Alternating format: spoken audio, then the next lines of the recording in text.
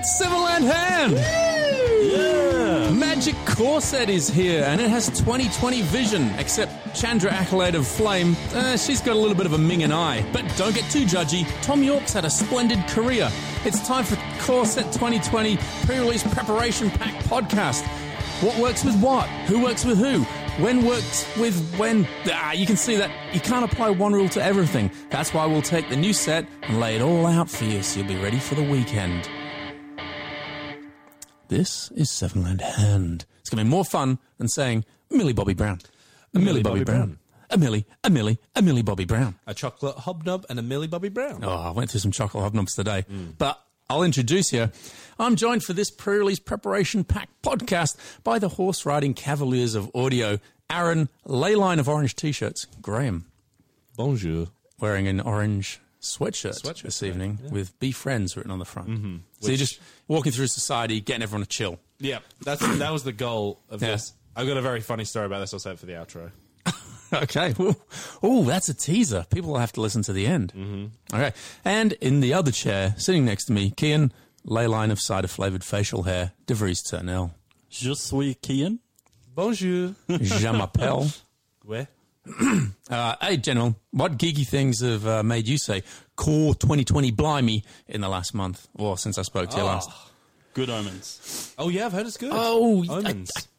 I haven't got the channel. Tried to get it through other means. It's not do you get on other means. You get a free week You get Prime. a free month. A free month, sorry. Also, American. if you But that's go, why I've still got Stan, and I don't use Stan for anything, and then I get out of it, and then Better Call Saul comes out, and I have to resubscribe to that.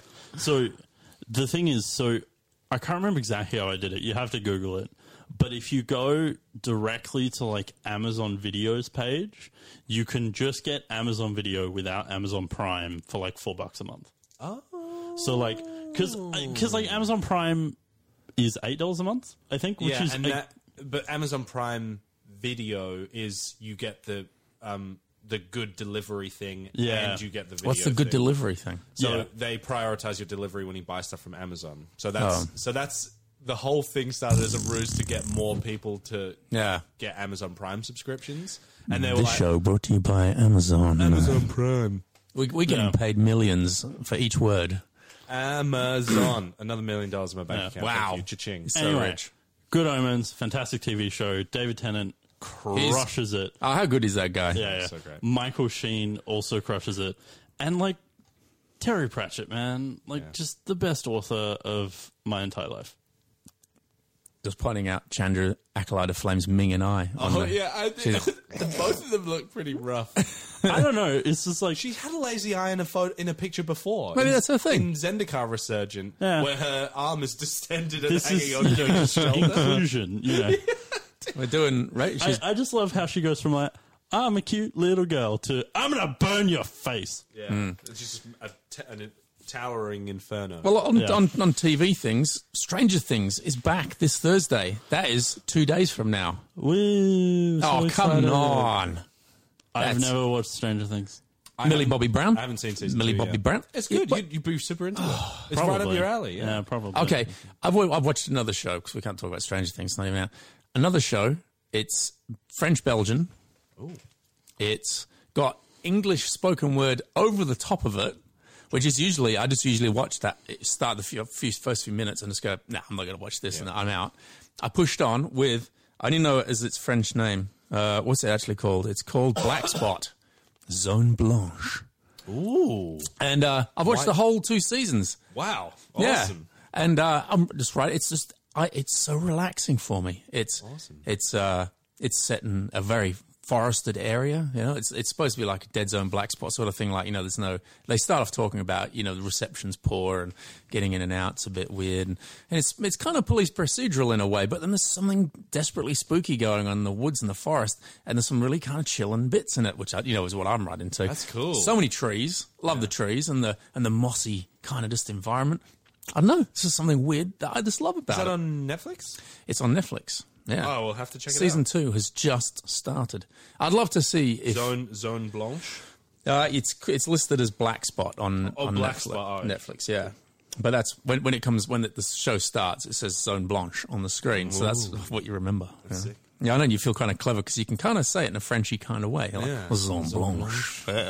I've been watching 2 new TV shows, one of which you will be into, David, and the other one of which you will be into, Keith. One of them is... Wait. You're all about the teasers today. Wait. You have to say what they are, and then we have to guess which one's for us. Okay.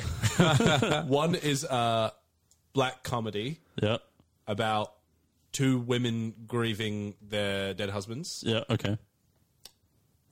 And the other one is a musical comedy, very American, The Office style kind of humor, but with a lot of heart and great songs and great characters. That's definitely in the order of my one, his one. Yeah. Have you seen Crazy Ex-Girlfriend? No, never. Give it a go. I know it might not 100% be for you, but you like musical theatre and stuff, right? Generally, yeah. It's excellent. It's because it's written by and starring a musical theatre-like nerd, but she's written a sitcom with that kind of stuff on top of it. So very much my thing. And so Crazy Ex-Girlfriend? It's excellent. It's really good. Netflix? Loving it. Yes, Netflix, yeah.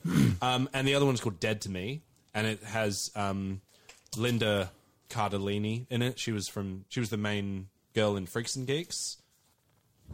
She is fantastic, and Christina Just pretend I'm nodding, listener. Christina Applegate is no. Christina Applegate's always been terrible since Married with Children. She was great in Married. That's a show from back in my day. Married with Children, amazing. And then ever since then you go, oh, Christina Applegate, brilliant. I loved her in that show. And then you see it and you go, nah, she's just not good. Obviously, whatever she's channeling in this show is like fantastic. Yeah, it's good. Cool. Really, I think you really dig it. And what I've been playing a game called Moonlighter, which is a Stardew Valley looking thing. So it's like pixel graphics and stuff. You run. So you know how in fantasy games like Legend of Zelda and stuff, there's always the shop that you go buy weapons. Sorry, I didn't mean to press that. That was an accident. My head fell on it. No, I didn't mean to press it at all. So you're running. So you're running a shop in a little town where fantasy heroes and stuff come to buy their items, and you're running the shop that usually you would go and visit. And then to get the items for the shop, you have to go to the dungeons, but you're not like a hero, you're just like a dude. So you have to level up really slowly, get items to stock your shop with, to get money, to get more items so that you can become a hero. But half of the game is dungeons and half the game is shop management. That's so great. You. Oh, so far out. All right, well, we've got to keep it tidy, but I did want to put a slight comment on, I met one of my real-life heroes on the weekend. And it was so underwhelming. I forgot to mention about it. Yeah. But so Supernova, there was Simon Bisley. He's an artist who I followed since high school. And it was so back in the day. You get these comics, 2000 AD. Not everybody had them. The only way we could read it was because one kid had a subscription at the newsagents and he would get it. And we would desperately wait for him to bring it in. Some days you would miss it. And then my friend of mine's mum offered to borrow it off of the kid, and she would take it to her work where she could photocopy it, which was amazing. It was all in black and white, and we would get these big A3 pages of this comic book, and I loved this guy's artwork. Copied it all over my maths folders and all that sort of stuff. For years, that's all I drew. It's honestly, it's like his art exists, Simon Bisley, and then everything else is just in its own place, because he was the first amazing artist I ever met. Was this the comic you bought in Sydney? You said there was an art. Yeah, it was one of his. Cool. And I've known he's like been this quiet English dude, and I went to Supernova and I went along the thing, and I was just I didn't know what to say, and I was legit nervous about how I was going to just like have a decent conversation and try to impress upon him what an impact he'd had. And we get there, and everyone else has got these pro booths. He's sitting there with this terrible drawing of Venom on this ripped-off bit of paper that he's coloured in, and he's pushing it towards people, like coming in as like, oh, you want something? There you go. He had anything to sell, and I felt really sorry for him. A plastic garden chair on a trestle table? Kind of. But he was just like really quiet, and it was just like you saw him and you're like, man, you need to be you need a manager or something. Oh, yeah, but he's making packets for what he does. He said, and we had a bit of a conversation, and he mentioned Slane, and I pulled a big hardback. I was like, "Oh, you mean this?" And he's like, "Yeah. Do you want me to sign it for you?" And I didn't, just you can only have cash at Supernova. I was like, I don't have any cash. Go get something. He goes, I'm going to sign anyway. And then he signed it. I was like, wow, that's great. Yeah, nice. And then we ran out of steam because he wasn't chatty at all. Rapport. And I sort of just moved on to the next guy, which was, I don't know what his name was, but he was fantastic in his own right. And you got into his art. And he was a Mexican dude and his wife, and they were so chatty, and we had a great chat. And we're like, ba-ba-ba. And Simon Bisley's just sitting there by himself. I'm like, I want to be having this with that dude. And he just walked out of there, and I was like, sad. I would have dropped hundreds. If you had a T-shirt, bought the T-shirt. If you had a scarf with Simon Bisley on it, I would have bought the scarf. I would have bought everything, And that's a shame. I didn't have anything. Yeah. And what he did have to sell was these two they were crap drawings. And I was just like, what is this? So I just felt and so I went to see a hero, and I left feeling sorry for him. I was just like, oh. That is never what you want. Because either they're like a jerk, but you're like, but you're arrogant because you're so good. But if he's just sitting there. I think he's just quiet and reserved, and that's his thing, Interesting choice. So I shouldn't judge him on that. It's just, Interesting choice for the convention to, fly him out to tour Australia then. I think he only came to Perth because Really? Because when I was reading about it later on, people in Sydney were going, "Oh, well, then you fucking come to Sydney." It's probably because he just didn't want to, I guess. I'll do one. I'll do the quietest one. Anyway. The quietest one? Perth, yeah, cool. That's fine. And the only thing I did see, I went up to him and I spoke to him, and then the next people that came in were this elderly couple. They're elderly. They're late 40s, 50s, and the woman was rushing in with some old copies of 2000 AD, just out of the world excited, and I was like, you're in for a crushing time. Oh. Yeah. Anyway, I still love him. He's still fantastic. Read and buy everything that he makes. Should we stop there and we'll do some actual magic? I've got no idea how far in a Week in Geek we are due to extended pre-recording recorded chats. Yeah. Which none of you will have heard because I'll have cut it off the front of this podcast. All right, we'll be back right after this. Advert. Watch Seven Land Hands' YouTube channel for everything from MTG tutorials on how to improve your game and knowledge of the hobby to a bit of fun with our Players You Meet at Every Magic Event series. We've just released Players You Meet at Every Magic Event Draft Edition. Oh, that's a good one. Starring all of our favourite Seven Land Hand characters. Aaron, mainly. David, Matt Owens, Mishka. For Aaron. It's because that's why he wore the orange shirt. I wore the orange jumper so I'd stand out in every shop that I'm in, apparently. Yeah, watch the draft edition for Aaron's Look at Me orange clothing. It's out now on YouTube, youtube.com/7landhand. Like, subscribe, comment, share. As we get more audience, we'll do more cool things. You can. We're at the stage now where we'll take your input and we'll actually put it into our video set. If it's good. Someone was at the shooting and they mentioned one and we're like, that's great. Use that? We'll use that. Stolen. Write it down. We're not going to pay you anything for that idea. Thank you. Well, we'll pay them what we get paid. They'll get the same sort of they royalties. get a percentage cut of what we get paid. Exactly, yeah. Also, please sponsor us. Oh, yeah. Any way you know how, because we're wholesome, we're full of marrowbone jelly, and once we, as a team, saved a kitten. Oh, yeah, it was up the tree. I remember that. Mm-hmm. And the owner had called the fire brigade. Yep. No one showed up, and we were like, Seven Land Hand will save you, and we all had our shirts on. Yeah. That was a good day. They're lucky they didn't see me throwing the kitten into the tree, but then we got to save it, so swings and roundabouts. It's like one of those police procedurals where you create the disaster and then save everyone to get the credit. But it goes horribly badly and someone witnesses it and then you have to murder them. Oh, it's a sticky web. It's a sticky web. Anyway, I believe that was nickname in prison, actually. There we go. And that was what we talked about for the first 5 minutes of this recording, which you didn't hear and I cut off the front of the thing. And that's the advert. And we'll be right back after this with Magic Talk, pre-release preparation podcast. Welcome back. Hello. Hot bit of music there from Both Worlds School of Music. Ding. We're doing Core Set 2020 pre-release preparation podcast pack.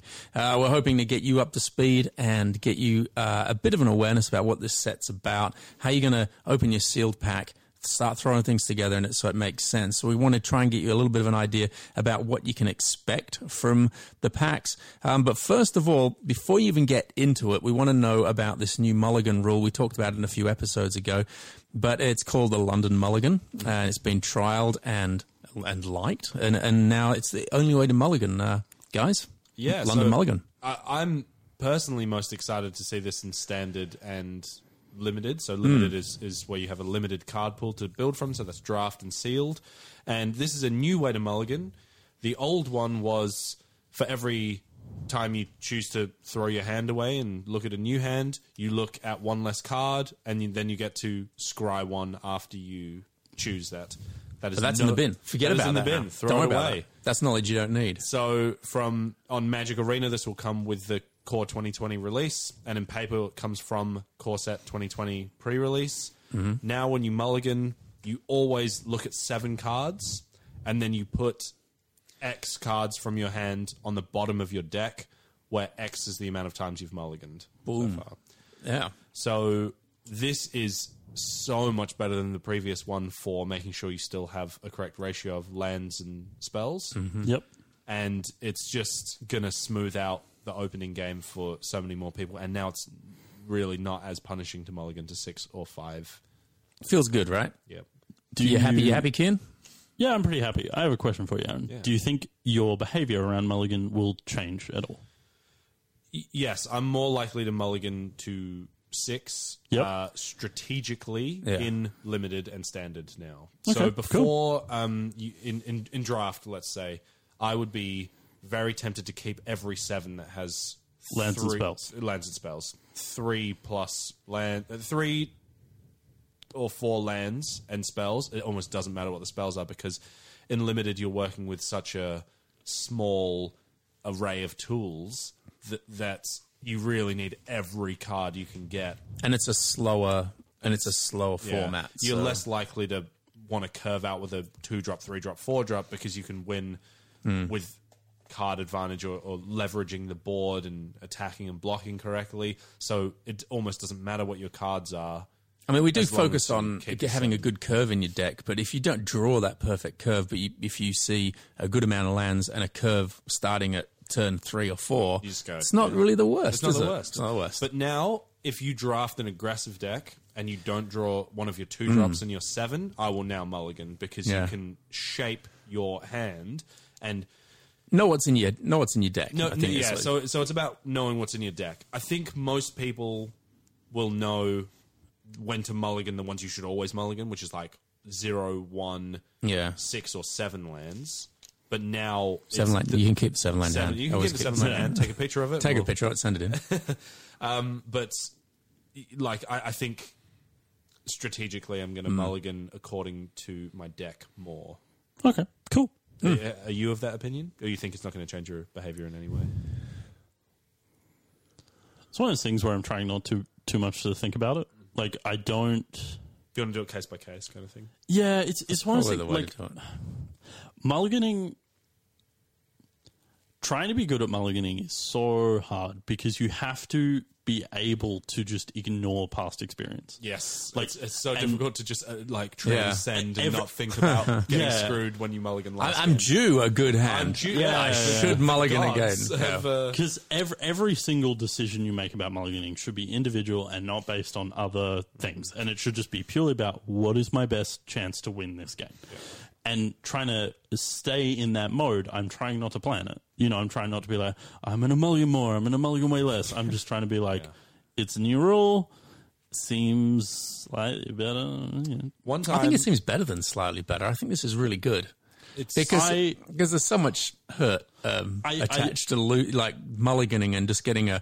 how many times have you mulliganed down, like you've been on your mulliganing on to 5, and you just get a subsection of what you got for 7? You're just like, fuck. And then you scry, and then you see the other card, and you're like, well, I put it on the bottom, and you just draw like a non-land, and you're like, oh my. Yeah. So what fresh hell is this? Yeah. I'm pretty sure that this mulligan rule is slightly worse. And when I say slightly worse, I mean like 1% worse than the old one when you mull to 6.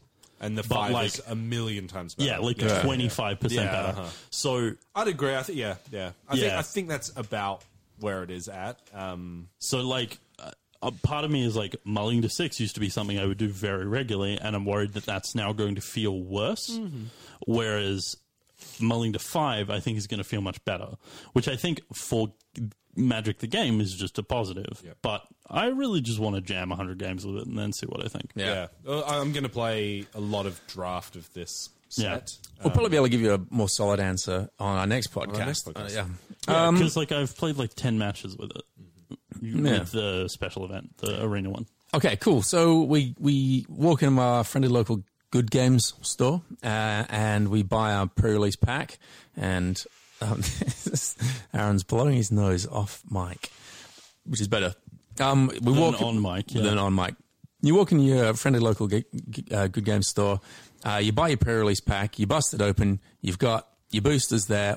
There's little differences in the booster packs this time around. What are we going to find? They've trialed some stuff in 2 out of the 5 past sets. So M19 and Guilds of Ravnica also had guild gates, replacing the basic lands in your pack.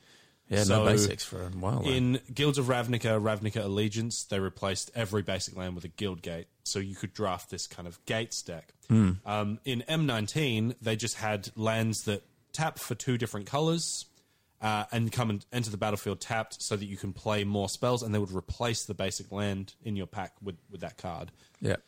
In M20, they've done the same thing. The ratio is apparently about 5 in every 12 packs will have their basic land replaced. Or 2.5 per sealed. Yeah, 2.5 per sealed event you play. So you're going to get 2, 3, maybe 4, sometimes 1 in your sealed things. But this is kind of a little bit of a signpost that they want you to be playing multicolored decks. Yeah. But it isn't too crushing in terms of you're not being able to get a hold of basic lands after a while as well. You'd never want to play the Devil's Mana base, which is you're playing a blue, red, green deck, say, and you play an equal amount of all of them, so 6 forests, 6 mountains, 6 islands, because that's just, it's going to go so poorly for you so often. Yeah. Every time you have a dual land that you can play in your colors, you should play it. Would you use this as a signpost would you use the lands as a signpost to prioritizing cards, the actual cards in your deck higher? Is land that important in this set? If I have 2 that are the same, I'm way more likely to pick those colors. Mm-hmm. This is really going to depend on whether you're playing 3-color or 2-color. Yeah, 2 colors having a dual land is yay, my mana is better. But you should not be playing 3 colors without fixing. You cannot play 3 colors with the 7-5-4 or whatever. Mm-hmm. You know, and if you are, and you're pulling off, go you, whatever, but you cannot expect that to work consistently. And the biggest thing, I think we said this in previous pre-release preparation podcast before as well, is you don't remember all the times that it worked out so fantastically for you with your weird 6/6/6 mana base, and you go, "Oh, I just drew all the stuff I need, and I've got this insane thing." But people also the maths on that's terrible, isn't it? Really, really bad because it's worse because there is a cycle of mythics and rares that both have 3 of a pip. Yeah. They're all bombs. If you open any of them, you want to play them, and there are rares and uncommons up and down the curve with double costs. Mm-hmm. There's 3 uncommons that just cost pip for a 2-drop. There's 3 drops that are 1 pip. There are 4 drops that are 2 pip. That's pips of the same color. So this is 1 blue or 1 white. In a deck where you're playing 9 plains and 8 swamps, say, and you want to cost something that costs, say you get the White Cavalier mythic rare, it costs 2 white. The stats of you being able to play that on turn 5 are so slim in a deck where you're playing 9-8. 2-color, yeah. Yeah, even if you're just playing 2-color, it is unlikely that you play this card on... It's more likely than not. Sorry, it's less likely... It's very unlikely you can play it on turn 5. It's a bad idea. But people look at it and they go, "Oh, triple white, that's easy." But if you think about how difficult it is to hit your 5th, 6th, and 7th land drops, and they also all need to be on color, you really want to prioritize things that. And we've seen that from R&D in recent years as well. They've realized that they can put ridiculous cards that we used to look at 7+ cost, and they could just make it harder to cast and make it 5 mana to cost. But because it was so hard to cast, they were it's quite all right. Because you have to make a commitment, right? You have to go mono color or something if you. And this is an incredible design decision, I think. 'Cause Yeah. we assumed incorrectly that Devotion was coming back, and that was the only reason that they could make things like Steel Leaf Champion and Goblin Chain Whirler. But they just realized we can just make more powerful cards with harder to cast things, because you can't play Chain Whirler in a 2-color deck. Well, you could for a little while. For a little while, but I definitely have. Not anymore. I've also played Chain Whirler in a 3-color deck that just happens to be Warriors. It's disgusting. And that card is not in the set, so that's knowledge that you don't need as well. Just talking about mana for a second, there's kind of 3 things that you kind of will look out for, and this is particularly in Sealed. So Evolving Wilds. Yeah, I was going to ask you about that. That's common. In Sealed, just play every copy you get. Yep. Like, you would have to have more than a playset before I would not play them. Mm-hmm. But that's one of the 1 in 5 cards, isn't it? I think that it is, yeah. So it's the 10 lands that come into play tapped and gain you a life when they come into play. Yep. And Evolving Wilds. Yeah. Which you can get in your slot, I'm pretty sure. So you get Evolving Wilds in a land slot? In a basic land slot, I'm pretty sure. What? All right, that's really weird. Yeah, so you're not probably going to see a whole bunch of them in your Sealed. Wow, that's so weird. All right, the other one is Lotus Field. Yep. So this is a rare land, which says when it enters the battlefield, it enters tapped, and you sacrifice 2 lands, which looks really bad. Yeah. However, it taps for 3 mana of any color, which... But you have to take a sort of a turn off. Well, no, you don't, actually, because the lands you sacrifice can be tapped. Oh, yeah. So you can use all your mana, play it comes into play tapped, you sack your lands, you go to your next turn. That's a good point. And it's just one of those things where, like, it looks super bad, and lots of people will be like, I don't want to play this. Honestly, you just always play it. I think you just always play it. I think just pointing out, spend your mana and then play your mana. Play it after. That's the trick. But also, it's just fixing. Because it says 3 mana of any one color. Yeah. We've just talked about 3 color casts. We've talked about double pips. You know, like, this is just going to get you there. Like, when you're playing a green-white deck and you've got your 2 green-green card in hand and you've got 3 plains and a forest, you just sack 2 of your plains with this, you untap, you're like, play it. But this is almost like a pre-release preparation podcast pack faux pas. We're talking about a rare card here to cast our mythic rare bomb. So the chances of you getting those 2 are probably minimal. So what we want to get back to is the uncommon and commons that we're going to see truckloads of, and how do we string these together, and what groupings are we going to be able to get, which are going to help you get an advantage.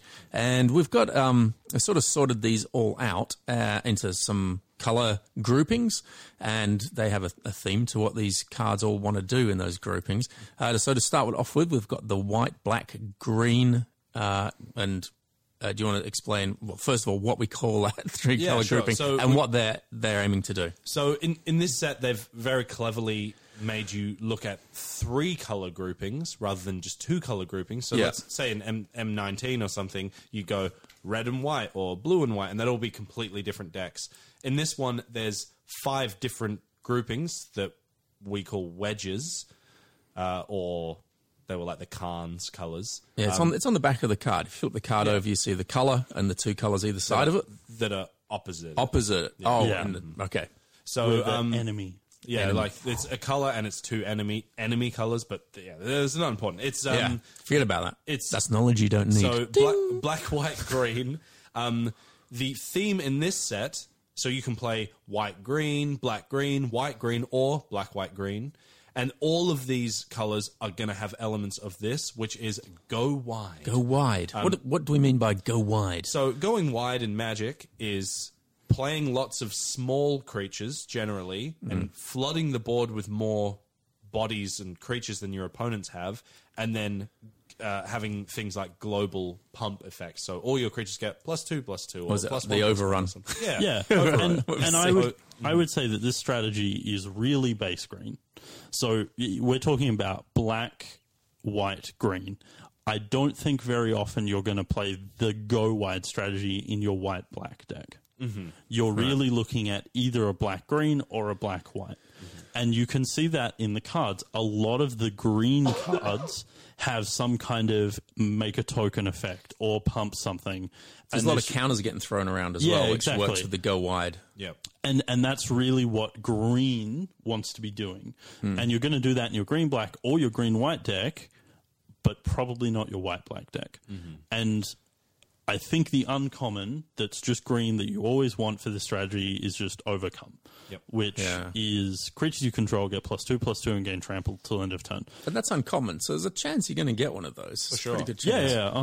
There'll be people running around with two of them. If you've got an Overcome or two in your deck, or a card like the green-white uncommon Iron Root Warlord. So this is one green-white. He's sort of the champion of this three-color So he's X5, and X, his power is equal to the number of creatures you control. Oh, that's a signpost right there. That's a signpost right there. So this is saying, how do I increase his power? I have more. It's got a bit of a mana sink there as well. He also has an activated ability, 3 green-white, make a 1/1, create a 1/1 white soldier creature. And this is a really good strategy across all kind of Magic, this going wide, because you can think of the biggest and greatest single-card bomb. If you just swing into that with 15 1/1s, they can only block one of them. They can only block one, and it feels so good to do it. It's ridiculous. Yeah. And when you kind of do the maths and you go, even if I attack and lose 4 of my guys, if I just do the same thing next turn, they're going to take lethal damage. So this green-white deck is very much like one of its signpost commons is the instant that makes 2 1/1 white soldier tokens. Rally. Raise the alarm. Raise the alarm. Yep. Wow. Classic card. That is just like so much better in this deck than it would be in some random deck because you've got all these incentives for having multiple creatures out. So going Raise the Alarm, Iron Root Warlord, that's like a 3/5 for 3 mana. So this deck is incentivizing you to just chuck random stuff out and then have a payoff, whether it's Iron Root Warlord or Overcome. In this color pairing, what sort of removal have we got to look out for? Because you're going to need some good removal. I just want to mention something first. This is something that I taught when I was teaching my housemate how to play Magic like 6 months ago. I told him this and he was like, mind blown. And he was like, you've made my life so much easier. Right. So these are 2 life hacks. Make our lives easier, Kean. Yeah, here we go. These are 2 life hacks for calculating lethal. If you have cast Overcome and your team has Trample, add your team's power, subtract their team's toughness. If the number is greater than your life total, you win. Yep. You actually don't have to do anything else. You don't have to be like, they have 10 creatures, I have 7 creatures. How does that work? You just go, how are they going to block? Don't worry about it. Yeah, you don't worry about it. You're like, I have 20 power, they have 10 toughness, and they're on 10 life. Yeah, I win. Yeah. And you can do this super simply because you just add up the numbers on your creatures. You then add the number of creatures times 2, and then you just take their toughness.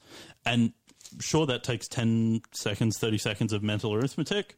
Hell, even use your life pad if you need to. Do the thing where you just tap your finger on the table seemingly at random because that helps people count. Yeah. And that was one of the things when you figured that out, he was like, oh, this is just so much easier. Yeah. The other one is when you're in a board stall and you're trying to think about whether you should attack, all you want to do is go, they have 4 creatures, I have 6 creatures. Look at your 2 smallest creatures, and that's how much damage you're going to deal. Because assume that they're always going to block your biggest things. Mm-hmm. So if they're on 3 life and you have your smallest creature is a 2/2 and a 1/1, you win. Because you just attack, you win. Yeah. If they do it differently, and they will, huzzah, you've won. Yeah, you've won. Exactly. So these, fantastic heuristics for because sometimes it can be paralyzing, so much so that sometimes I play against people on Arena, and I go, if you just attack with everything you I know, right? I've won games where they've messed it up. Pass. It's because they've got 8 creatures out, and I've got 6, and they've gone, all my attacks look bad. I go, if you just attack me with everything, you'd win. But they pass to me and you win the game. In white, black, green, what kind of removal white, black, are we looking out for? Because that's the thing, if you're super new and this is your first pre-release, you are going to need removal just to deal with the opponent's threats. So the number one, let's talk about white. They've brought back pacifism. They've taken it away and made it cost 3 mana for so many years, and they've brought it back at 2 Have they brought it back with the classic art or new art? New artwork of a giant covered in flowers. So this is 1 and a white, an enchantment that you put on your opponent's creatures, generally. And it says, enchanted creature can't attack or block. I like the zombie with the flowers The coming zombies with the flowers. I mean, it's a Classic. giant knitting a sweater. It's great. Oh, he's knitting a sweater. Yeah. Oh, funny. It's this is you'll play as many copies of this as you can possibly fit in any of your white decks that you play. I'd play 8 copies of this because it just does everything you want for a game of Magic. Your opponent is going to be beating you down with flyers and all sorts of things. The only thing it doesn't shut down is planeswalkers, but who's even got planeswalkers nowadays? It is so cheap. If your opponent plays a 7-mana bomb, dragon, whatever, he has pacifism on it. You can't attack or block with it. All of the triggers are off attacking and blocking, that sort of thing. So, you want every copy of pacifism that you can fit in your white decks. Also, back at Common for the first time in many years. You going to say it? Unsummon? No, okay. Yeah, that's three mana, isn't it? Yeah, so one black. You probably just said that. Destroy target creature. I'm looking for the old artwork here. Yeah, this is the Slade King on the throne artwork. This murder is deadly. It's so good. It's murder really kills stuff dead. Oh, that's an old artwork. Yeah, M13. Wow, artwork, they've really gone back in time there. Nice. And then for green, you're looking at Rabid Bite. Target creature you control deals damage to target creature equal to its power to target creature you don't control. Just which is one good. and a green for not a sorcery. Fight. It just does fight. It just does a one-sided punch. So if you can fit any of these in your deck, do consider that Murder has 2 black, and so you're not casting it on turn 3 a lot of the time. Doesn't really matter because you can play it later. It's still just as powerful. Because quite often you're worrying about some threat, and then they play something even bigger, and you're going, "I'm glad I cast it. I've still got that Murder in my hand." And just as a broad strategic thing, these cards haven't been so readily available at Common in about 5 years. Yep. And typically uncommon. Typically uncommon, and that's because they wanted to make creature combat more interesting. So now, in Sealed, you want to build around your removal. Wow. Yep. Building around your removal because, you can kill your opponent with any old creature. You can kill them with a vanilla 3/3. Yeah. But what you need in every deck is not your wealth of creatures. You need things to deal with whatever their creatures are. Their lack of wealth of Their creatures. lack of wealth of creatures. So you can play a 2/2 and a 3/3. You win the game with that. If you Rabid Bite, Murder, and Pacifism, everything they play after. So you want to be building your deck around where your removal is. This is like a core set from 5 or 6 years ago. It's not been like this in a while. Do I have any red hot picks in white, blue, green? White, black, green? White, black, green. Just in the commons and uncommons. Stuff that we're going to see. We'll talk about its crossover with the other white archetype in a bit. There's just some great go wide stuff. I really, really like Squad Captain at Common, which is 4 and a white for a 2/2 vigilance, and it enters the battlefield with a +1/+1 counter on it for each other creature you control. Oh, right, yeah. And it's just massive. So if you can get to work early, creating some width. I actually think that, obviously, that Iron Root uncommon... Iron Root Warlord. Warlord. Awesome. But this will be bigger and have vigilance a lot of the time. And it really scales up later into the game. And this is if you have 3 Raise the Alarms and 2 Squad Captains in your deck, you're making 5 mana, 5/5 vigilance at Common. Your deck is going to be really swingy powerful. So my pick is actually just Wolf Rider Saddle. Nice. So 3 and a green for an artifact. When it enters the battlefield, create a 2/2 wolf creature token, then attach Wolf Rider Saddle to it. I love that. Yeah. That's so sick. We've almost got germs back. Equipped creature gets +1/+1 and can't be blocked by more than one creature, and it has equip 3. So it is a 4 mana 3/3, otherwise known as a Hill Giant, which is pretty okay, particularly in core sets. But the thing about this is, if they kill the 2/2, you've still got the equipment, and you just moved on to your next biggest thing. And for 3. Yeah, in a board stall, you're just going to stick on your biggest thing and attack. And then if they kill it, you're going to stick on the biggest thing and attack. Because they can only ever chump. They can't double block. They can't do any of that nonsense. So in your go wide strategy, you're going to have a couple of fatties. You can just go through. And newer players who haven't played with equipment as much, always remember that if you've got 6 mana, you can equip it to a creature, attack with it, and then equip it to whatever you want to block with. And then next turn, you equip it to whatever you want to attack with, and then equip it to whatever you want to block with. And so these are great mana sinks in a format that's as removal heavy as this. Equipment are how you're going to be able to grind out the late game. So they go, murder your 2/2, rabid bite your 4/4, and you got a 1/1 left. If you can just stick an equipment or something on it, it's something, one, for you to use your mana on when you're drawing too many lands, and two, gives you something to do. Oh, you don't feel so bad about attacking losing a creature. Like you put this on it, you're 1/1. You got a 3/3 that can take out something big. 2/2. Oh, in this case, 2/2, yeah. Okay. But there's a sweet equipment in a few of the different colors, and I think they're all playable because they're just a creature, and you get some value on the top. Yeah. Okay, moving on. We've got the next color pairing, the blue, red, white, the Jeskai. What are those guys trying to do? And girls. The best mechanic ever to enter limited. Flying. So Evasion. this is pretty straightforward. All your creatures have flying. You've got a similar thing to the go wide strategy, except you are paying slightly more for your creatures because they can't be blocked generally because they are all flying. And this is, your opponents are going to be throwing removal at these guys pretty fast because they're a pain. If they and have there's also, in traditional kind of blue fashion, there's a couple of defending creatures with big booties, so you can gum up the ground and then go from there. Unlike recent sets, we've got Unsummon, so just 1 and a blue, bounce a thing. Yeah, that's blue's like common, really powerful removal, because it's just when you can unsummon a thing in the middle of you putting stuff on the board and them trying to stabilize. If you unsummon it, it just throws their whole game plan off. So blue, white, red's going to play more like what we call a tempo deck, where the longer the game goes, the worse it is for you, but you can nab in like little bits of damage and kind of niggle them with just 2, 3, 4. Jeskai's worse the longer it goes. In this set, it's looking like it because there's a bunch of card advantage. There's a bunch of card advantage for sure, but if you're trying to pack at them with, say, Griffin Sentinel and Griffin Protector, that sort of thing, and protect yourself with a crab. Yeah, your creatures are always going to be slightly worse. Yeah, like you go wide, which we've already discovered will get wide and attack into you, and you'll just have 2 stupid flyers that'll just lose the game. Yeah, and they're not good defending generally. Or you'll just get some massive creature, some green monstrous creature thing. And tempo is generally, when it's removal, is not permanent. Yeah. So unsummon. Say you play your 4-drop in turn 4 and I go unsummon it. Next turn you play your 5-drop, but that 4-drop is stuck in your hand. So you get to play it later, but for all intents and purposes, if you're doing your stuff right, you will be able to kill them before they even play that 4-drop creature again. Yeah. Hopefully. Tempo So plays. much like Abzan before, this is a blue-based deck. You're not going to be running around with your red-white flyers deck. You're going to be playing your blue-white or your blue-red.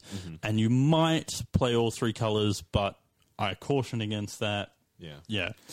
And as with Jeskai, you've kind of got your signature bomb uncommon in Captivating Gaia, which costs 4 blue. It's a sorcery. Return up to 3 target creatures to their owner's hand. Now, this is just monstrously good card. Like, in this kind of thing, if you think about that situation where I said you unsummon their 4-drop, imagine they tap out for that big thing, even their bomb, game-winning 3-color bomb angel or something, and you just go, I'm just going to bounce that back to your hand and your 3-drop and your thing that you're going to defend yourself with, hit you with these guys. When they untap and take their turn, they can really only play one of those things again. So this is, a game-ending bomb on the same level as Overcome. So, Kian, have we got a gold card within Jeskai that's going to save the day for the flying creatures? This card's disgusting. I don't know how to say the first bit of it, so I'm just going to call it... Empyrean Eagle? Let's go with that. Empyrean Eagle.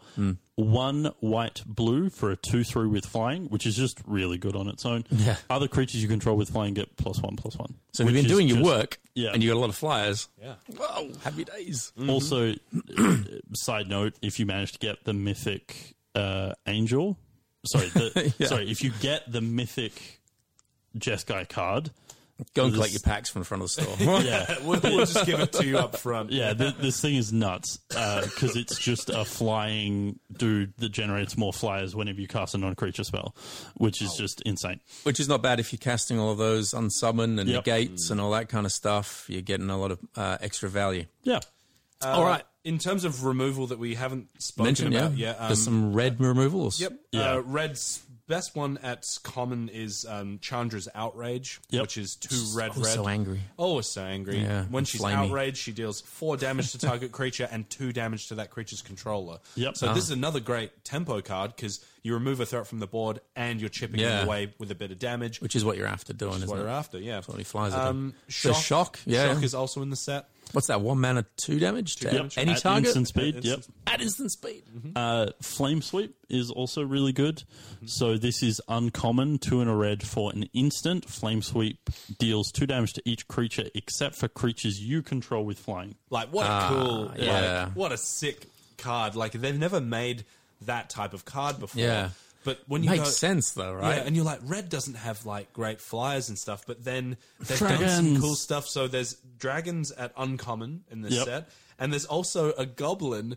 There's 2 and a red for a 3/2, and it has flying as long as it's your turn. Yeah. So it's just like, what a fantastic It's aggressive like card. It's like Mark Rosewater has written you a letter, and it's arrived in the mail. You open it, and it says, "We'd like to reward you for making a deck of flyers in Jeskai." Every Like, way. okay. I was like, I was already going to do that. You didn't even need to give me that. Yeah. Woo. No, I'm just doing this sweeping flame or whatever it was called. Sweep of flame? Sweep of flame? Usually, in core sets of Yore, you would get a card like Goblin Piper. mine. Of Yore. Yeah. 1 and a red for a 2/1 goblin with no abilities. Yeah. In this set, we have Goblin Bird Grabber, 1 and a red for a 2/1. It says, and it has the ability red. Goblin Bird Grabber gains flying. Activate this only if you control a creature with flying. Yeah. Like, red has common flyers now, if you do a bit of work and get other flyers in your deck. But, like, a red-blue flyers deck is, like, my dream. Yeah. So maybe you can kind of do a red-white flyers deck, because if you curve Well, that's what they're saying. Loyal Pegasus into Goblin Bird Grabber, that's No. just like... Oh, you're talking standard now. No, this isn't draft. Both of those cards are at common. What? They've got Loyal Pegasus is in the set. Loyal Pegasus costs 1 white. That's from Born of the Gods, right? So Loyal I'm Pegasus thinking, is white for a 2/1 that can't attack or block alone. Yeah. So it's not a great 2-drop, not a great 1-drop because it can't attack on turn 2, but it's up the top of the page. But like if you curve it into Goblin Bird Grabber, they're taking 4 flying damage from turn 3. Yeah. So this deck could be super, super, super aggressive, and will be extremely frustrating to play against. All right, Yep. I'm excited to play that color pairing. But we've got black, green, blue, Sultai. Sultai. What are those guys and girls? And I don't know. I was going to say dinosaurs, things. And they. and hydras. What are those? What are those peeps after doing?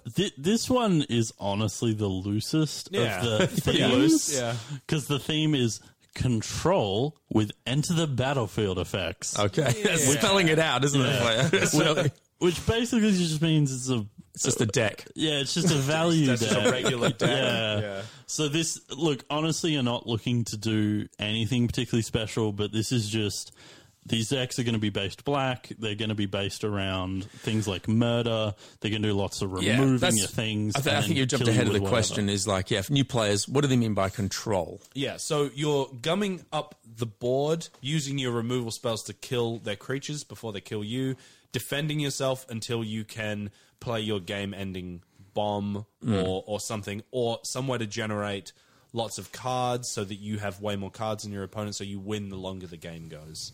That's a control deck in Limited. Yeah.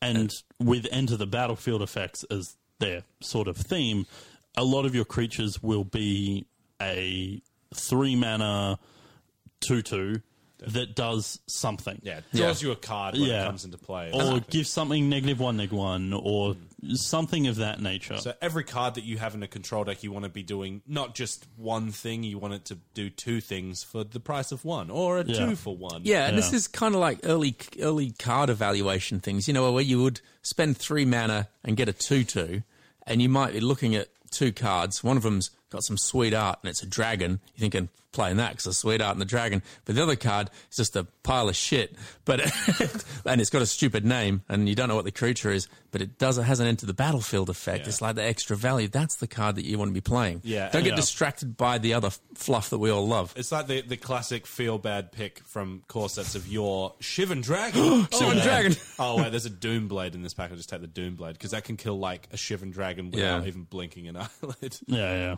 Dragon's scaly eyelid. So let's talk about a very interesting card in this card.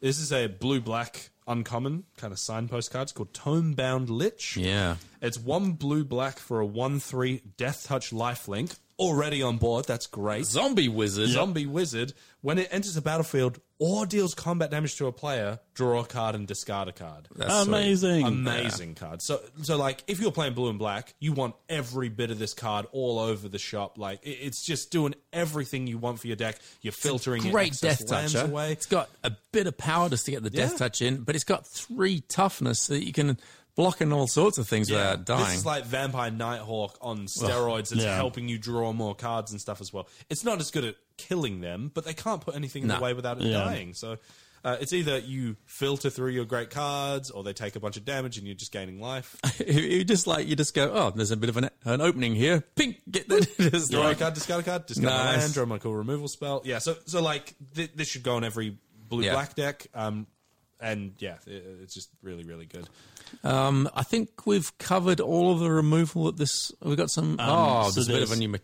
So there is an uncommon removal spell we haven't talked about in black, which very much suits the theme. It's just 1 black for an instant called Disfigure. Target creature gets -2/-2. You can use this to win combat because if their 4/4 blocks your 3/3, you make it a 2/2. You can also just kill their 2-drop or whatever. And some of the colors are trying to put enchantments on things, so leaving up 1 black to then mess with that is super solid. I did want to talk about kind of your signpost uncommon in black, and that's Gravedigger. Yep. So he seems like what's he doing? This card looks super uninspiring, but you wait until you have someone playing 2 or 3 of them against you, and you will feel like you're dead. So Gravedigger is a 3 and a black 2/2. When it enters the battlefield, you may return target creature card from your graveyard to your hand, which again does not look super amazing. But the minute you have 2/2, the minute you have 2 of these, you have infinite chump blockers because you play one, return the other, you block with it, it dies. You play one, you get it back. You do, it just keeps going. And later on, when there's like a 5/5 in your graveyard because you've traded it off with something or they used their murder on it, you play Gravedigger, you get it back. If you have multiple Gravediggers, you want to be playing them because this card is amazing. Yeah, this is a card that reminds me of exactly what I just said about bad card appraisal because it used to have really kind of naff artwork. It had the older style, and I didn't really like it. Now I love that the old Gravedigger artwork. But I used to think, I don't like that card because it's got a crap picture, which is it doesn't look like much. You go 4 mana, 2/2. Whatever. It's just a blue dude sitting in grass. Yeah. But there's like Fairy Miscreant though. Let's see. She's back. Oh, she's back. Cheeky little devil. There's a really sick card in the set called Gorging Vulture, which is 2 and a black for a 2/2 flying. I'm already down. I love 2 and a black for 2/2 flying. Yeah. Yep. When it enters the battlefield, you put the top 4 cards of your library into your graveyard. You gain a life for each creature card put into your graveyard. Yeah. A lot of people will read this and be like, I don't want to mill myself. I don't want to. I've got a Gravedigger here though. If you've got a Gravedigger, that's a way to get a big thing out of your graveyard without it dying. So there'll be.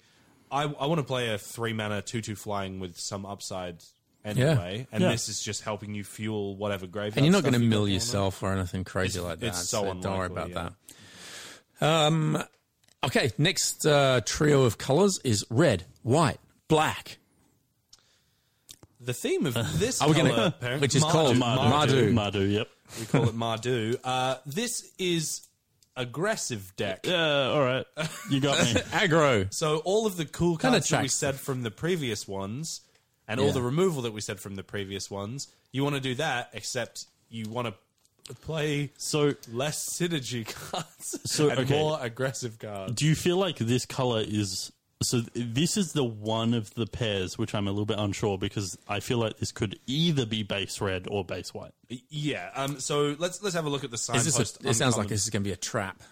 Let's have a look at the signpost uncommon for red-white, which is Sky Knight Vanguard. So it's red-white for a 1/2 flying. Whenever it attacks, you make a 1/1 white soldier creature token that's tapped and attacking.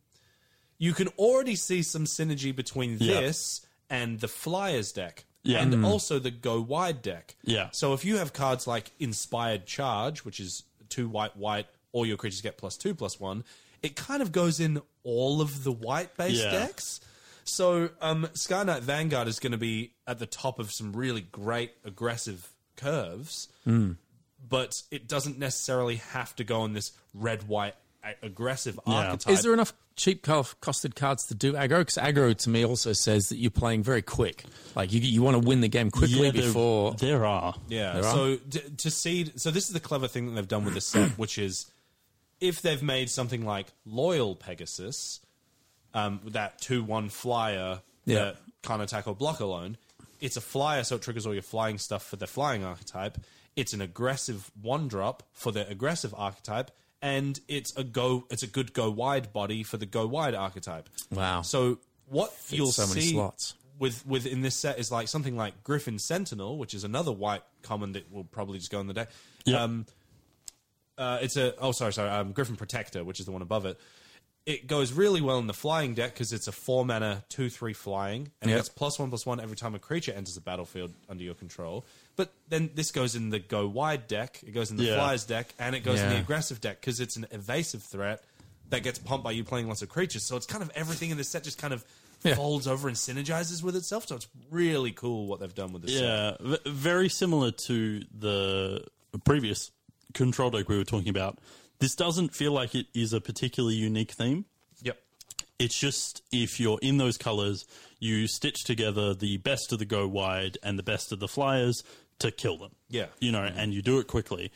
And you're going to look for cards like Inspired Charge, which is that pump spell you were talking about. You're going to look for cards like Act of Treason to steal their guy, kill him.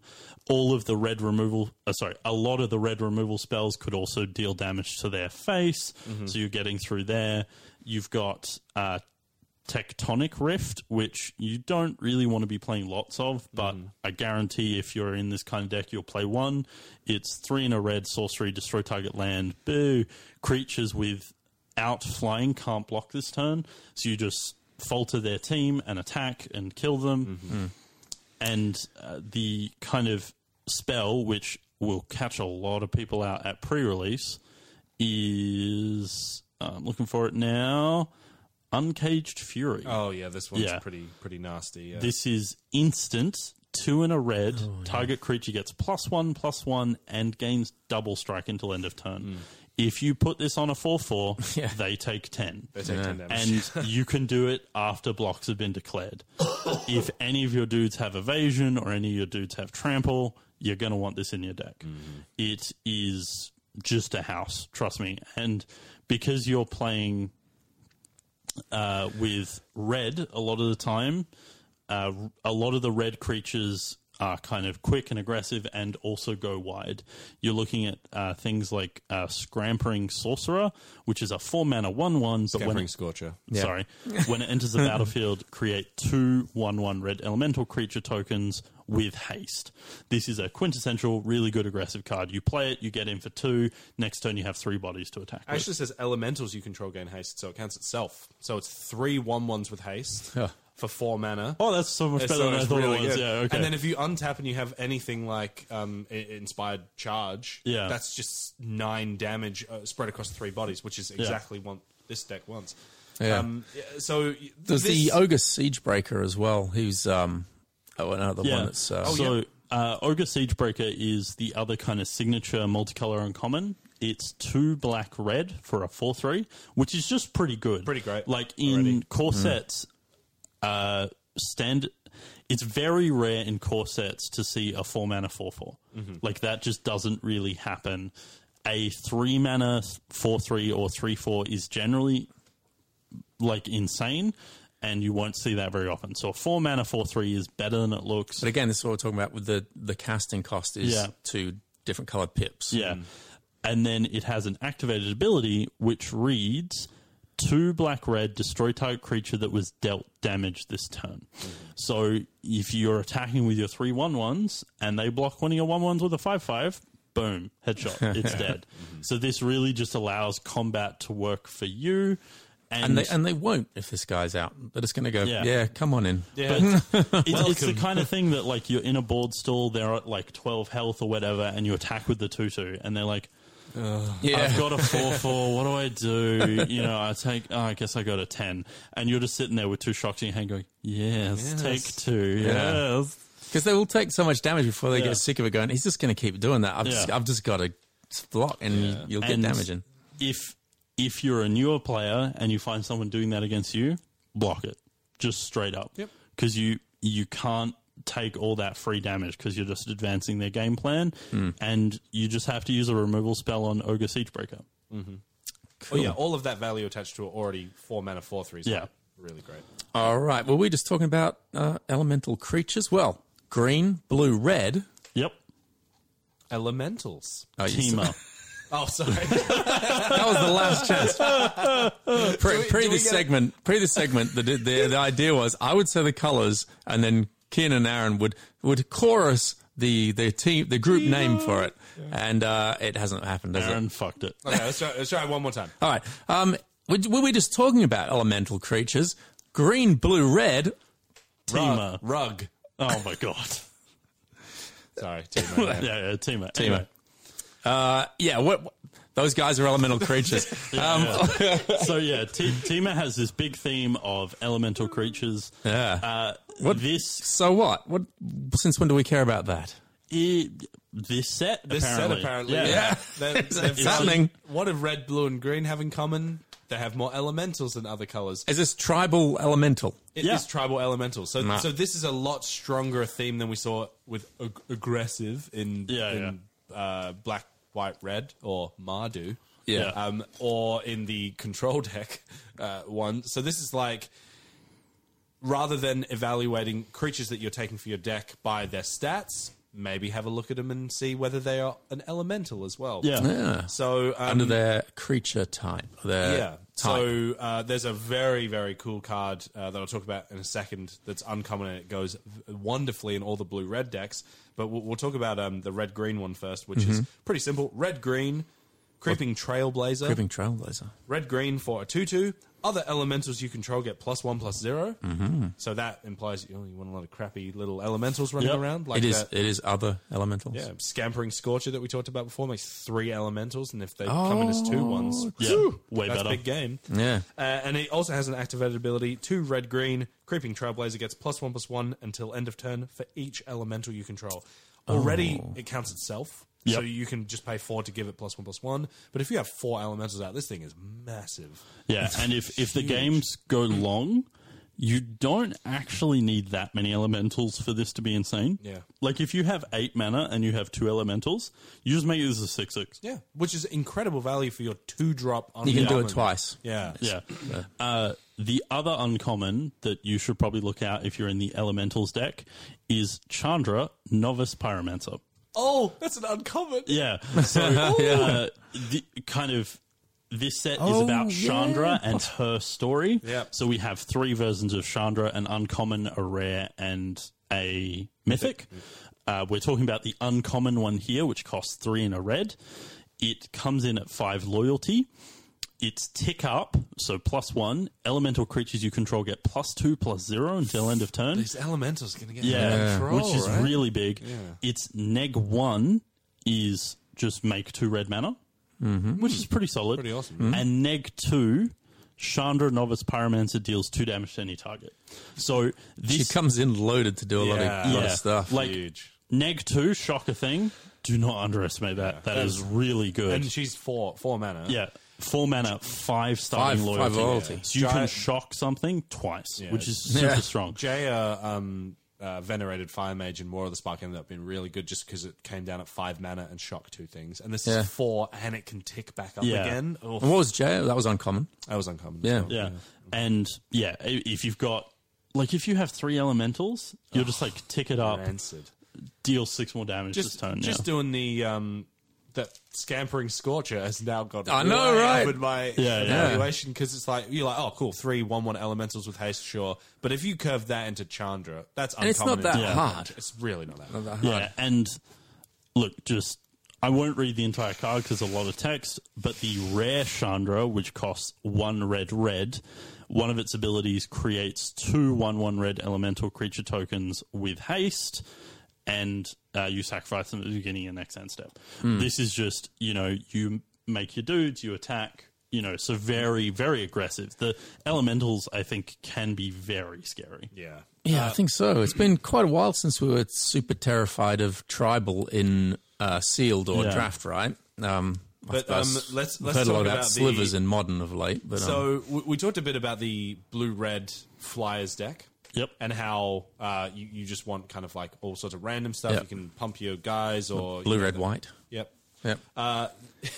The blue-red uncommon in this set is blue-red Lightning Stormkin. It's a 2/2 with flying and haste. And you're like, oh, that goes really well in my Flyers deck, right? Yep. It's also an elemental. Yeah, So yeah. it's just kind of like all your stuff that gives passive bonuses to your elementals is now on a 2/2 flying haste. Like, this thing is awesome. Like, I am playing a 2/2 flying haste for 2 mana any day of the week. And then if you get a Chandra or, God forbid, or multiple Chandras or Creeping Trailblazers and stuff. Yeah. And this is another one of the color pies where if you have the mythic 3-color card, you want to draft or build your deck around it completely. Sure. You splash that 3rd color and play it, because Omnath, Locus of Royal, Yep, I'd go with that. 1 green, blue, red for a 3/3 elemental. When it enters the battlefield, it deals damage to any target equal to the number of elementals you control. And we just created all those elementals just then. Just with those other things. Yeah. But we are not done. There's more. Landfall. Put a 1/1 counter on target elemental you control. Can be itself, so you don't need any others for it to be good. This thing's just disgusting. If you control 8 or more lands, draw a card. Wow. This... He's just nuts. This and the Jeskai one are just kind of at the top of my list, and I'm like, if I pull them, I'm going to find a way to play them. All right. Right now, sweepstakes. Yep. Which one of these archetypes excites you the most, guys? Aaron's going to say flying. I think elementals. Yeah, really? Actually, All right. Yeah, just I think elementals feels dangerous. It feels crazy. But I think I'm most excited about playing flying creatures as Flyers, well. Yeah. The Flyers deck, I think, is going to be my bread and butter, like stump people in the format kind of thing. Yeah. But, Elemental's going to feel dirty, I think. It's going to feel horrible pretty soon. You're going to be going, I'm just a green mage. I'm going to be going wide with my elementals. Yeah, that's nice. Yeah. That's nice. one of my favorite... The first complaint you had was that there's Overcome was in the thing, and that's going to be your jam, right? Yeah. He's like, no, he's complaining because he's like, every time I see Overcome in a pack, I have to take it. I want it to be more interesting than that. Overcome you need... Oh, yeah, anyway, moving on. I love... He's censoring himself now. We don't even have to do it. It's like... we don't have that button there anymore. I love token strategies in draft. Like I've always loved green-white tokens, and I love like equipment to make your tokens really good. There's an uncommon called Woodland Champion, which is so pushed. Okay, this is 1 and a green. Whenever 1 or more tokens enter the battlefield under your control, put that many +1/+1 counters on Woodland Champion. Yeah. And it's like...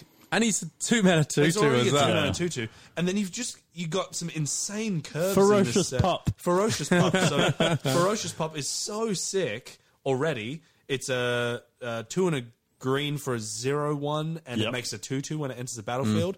Just that entering, like the curve of and Woodland then Champion like, into attack Pup. with my 3/3. Yeah, and then they go, cool, I'll block your 3/3 with my 3/3, and you go, instant speed, raise the alarm, put another counter on my guy. Or like the 4-mana red one we were talking about, make 2 elementals that also have haste. Yeah.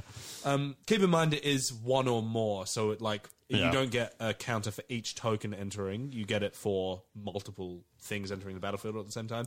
But still, I mean, like, there is so much cool. I'm really excited for this set. So, really. Yeah. There's 2 things I want to talk about. Yep. Which we haven't seen in Magic for a while. So if you're a newer player, you might not be super familiar with these types of Well, card. you'll never have heard of them because you're new. Yeah. So you just let Kian introduce them to you now. So the first is a cycle of spells, which are typically known as hate cards.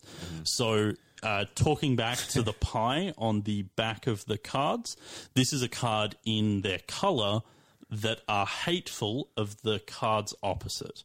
So you don't want to be playing these cards in your main deck, but if your opponent is playing either of the colors, you will almost always board them in. Yeah. So I'm going to use the white one as the example, but this basically applies to all 5. So you're saying if you're a white deck, you don't want this starting in your deck? Yes. Yep.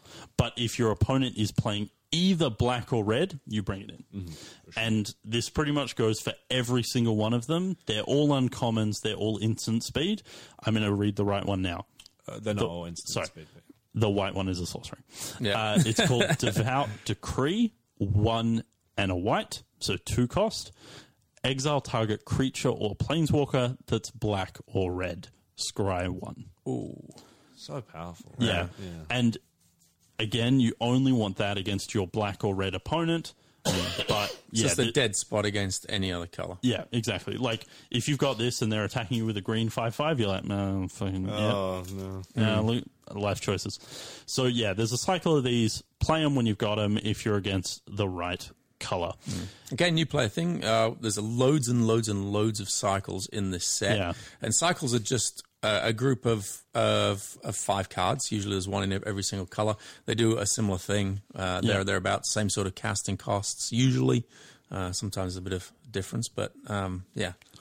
Kian's got the eyes like he's going to go through a few cycles for us now. So the other one, I believe there are 9 cards in the set which have this mechanic. It's a returning mechanic. It's called Protection.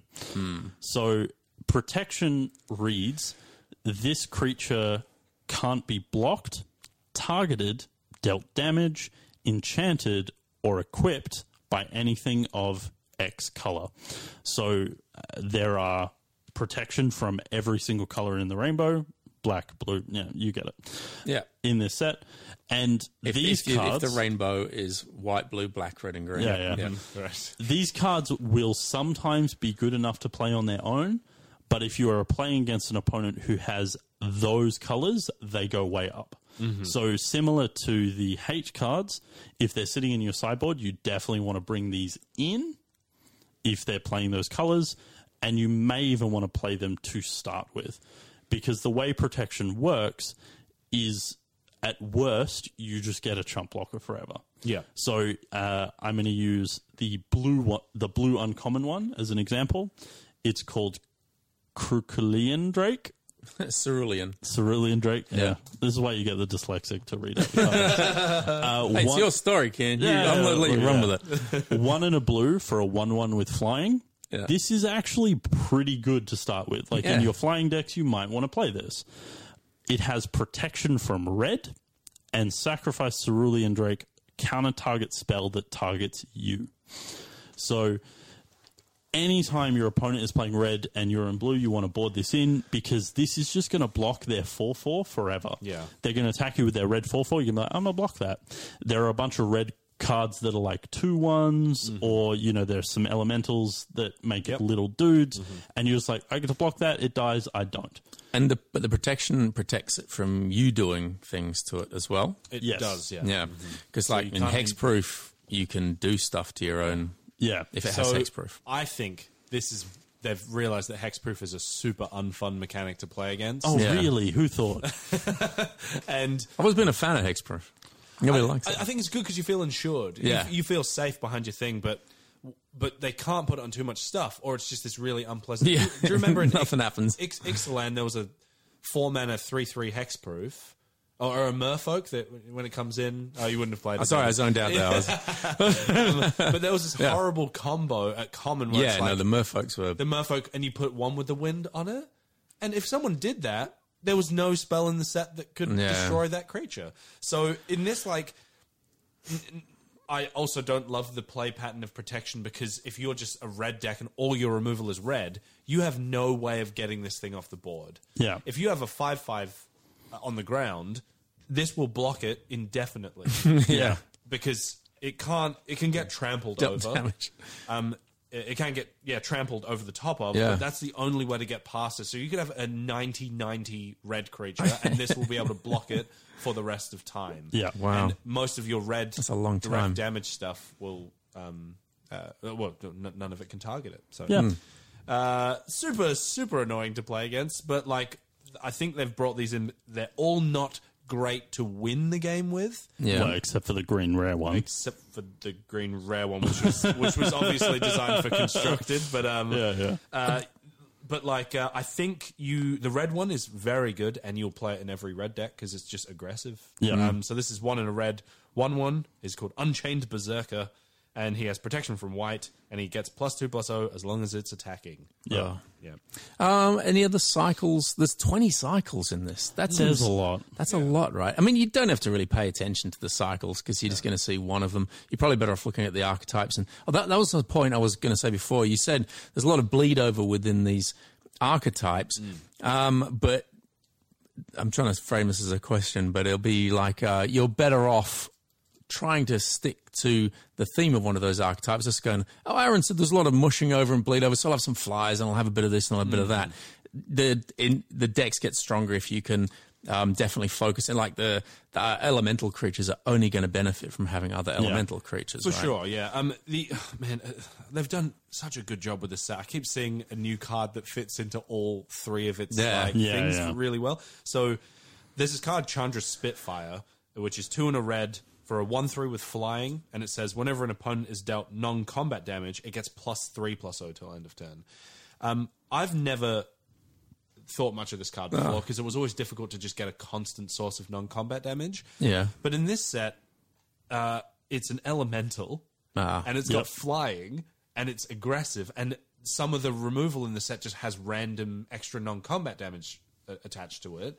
So this card has already existed for 5 or 6 years, and they've brought it back in the set, and it fits perfectly in all three of these different things. So in Sealed, I actually think that you can pretty much play whatever you want. Because as long as it's 2 colors. As long as it's 2 colors and splashing maybe a third for just some of the powerful I open kill one spells. I open one of those big mythics. Yep. How do I splash for it?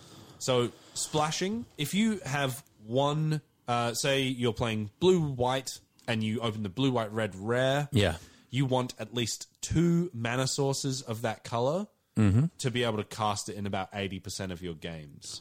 And that's where like you'd look at cards like Prismite to help you cast it. If you've got a Evolving Wilds, so much better. Go find it in your deck. So if you have an Evolving Wilds and a Mountain, that will be enough for you to splash that red card. But the problem is that it's every land you add means that you're screwing the rest of your deck. So if you put, say, 4 mountains in to splash 2 red cards, it's much more likely in your blue-white-red deck that you're not going to draw the blue or the white mana when you need it. So for goodness sake, I tell this to everyone at every pre-release ever when I'm looking at the deck. Third most common question. Yeah, the third most common question I get asked is, should I splash these things? And I say, why are you splashing a thing that fixes your mana? Because the story of a splash, I'm going to tell you a story. Story of a splash. The story of a splash is... This is video content right now. The story of a splash is... Imagine an old book opening. You have this card that you are splashing for in your hand. You're waiting and waiting and waiting for that land to come off the top of your deck so you can play that splash card. If you're waiting and waiting and waiting for that card... You want its impact to be immediate and powerful because that is the upside of you having waited on it for so long. Don't splash for a thing that's just like a 3/3 flyer for 4, which you see people do because they're like, I didn't have any flyers in my deck. I'm splashing for a flyer. And you're waiting for that island to come off the top of your deck so you can be like, here we go. All my flyers get +1/+1. Don't have very many flyers in my deck. It'd have been better off playing 3 2/2s in that time. You could have played. You could have played some vanilla creature. You're better Traveling off philosopher. doing it. She's back. Traveling. Yeah. The other story of the splash is you have the land already in play, and it's interfering with the cards that you're drawing that aren't your splashed card. So you want to curve out with your blue-white flyers, and then you want to pay red for the Birdman later when you draw it. But if you look at an opening hand that's mountain, island, and then a bunch of white spells, the more mountains you put in your deck, the more you put yourself in that dicey situation. So don't put yourself in that situation, and only splash for things that are game-breakingly good, like Pacifism is one. You can't splash for murder because it costs 2 black. Don't splash for murder, please. I do just want to kind of frame what you're saying a little differently. You should only be splashing things that you would want to play at any stage of the game. So if you're splashing a 2-mana spell, you want that 2-mana spell to be something that you are perfectly happy to play on turn 7. Pacifism. Oh, yeah, for sure. Pacifism. Yeah. Right? If you're splashing the 4-mana Birdman, you want that 4-mana Birdman to be the dude that you play on your 8th turn when you've drawn your mountain. Yeah, yep. Because you don't want a lot of sources in your deck, and you have to know that means sometimes you're going to draw the source and not the thing, and sometimes you're going to draw the thing and not the source. Yeah. And that's okay, because you're playing that card because the upside of you having the source is so great. Is ridiculous. Yep. And the flip side to that, never, ever, ever effing splash something with 2 pips. Oh, yeah. Do not, if you're a blue-white deck... You're in for a world of misery. It's do so not rough. splash something that has 2 red pips in it. Just don't do it. That's not a splash. That's a 3rd color. Yeah. And that is specific set to set, because I did that a lot in previous sets. Where you had a guild gate in every pack. Draft videos where you have a guild gate in every pack, or you've got New Horizons and stuff. This is not a set in which you can splash 2 pip spells. So if you're playing blue-white, you cannot splash for Chandra's Outrage. Yep. You will not draw 2 mountains when you need them. And if you do, it means you're not playing enough islands and plains. Before we move on to a bit of arena, we agreed to talk about set mastery. Are there any bomby-looking traps? So someone opens their sealed, they go, "Oh, it's a mythic rare. It's in my deck. I'm going to build around it." And you should probably just be going, "Don't be ridiculous. Throw that card in the bin." All of the ley lines are Green. Oh, sorry. The green one is the worst for constructed, but it's actually quite good in limited. Incorrect. Oh, sorry. Okay. Green is the only one that might be main deckable. In sealed. No, in constructed. Oh, and constructed. We're talking sealed. Okay, We're talking this weekend. Let's talk very quickly about the ones that definitely are unplayable. So this is for sealed. For sealed. Yeah. Black, don't throw it in the out. bin. So I list this so fast. So all of the ley lines have this cool clause that if they're in your opening hand, you start with them in play. Awesome. So they're free. And so people are like, "Oh, but there's a free spell in my deck." Yeah. All of them can also be cast for 2 and then color. So 2 white for Leyline of Sanctity. When you draw it later. When you draw it later, you can cast it still. Leyline of Sanctity just says you have hexproof. So that means your opponent can't target you with spells and abilities. So red decks wouldn't be able to burn your face. face. They can still attack you with their creatures, though. Yeah. Which is the main way that you win games of sealed. The blue one is you can cast spells as though they had flash. This is not worth you playing a whole spell from your hand. Especially in blue. Especially, there's quite a lot of instants, I'd imagine. Lots of instants and stuff already. And the upside of you... Okay, people are going to say, this is really great. This is one of the biggest ones that is a trap. This is fog. This is fog. Big calls. This is fog level trap.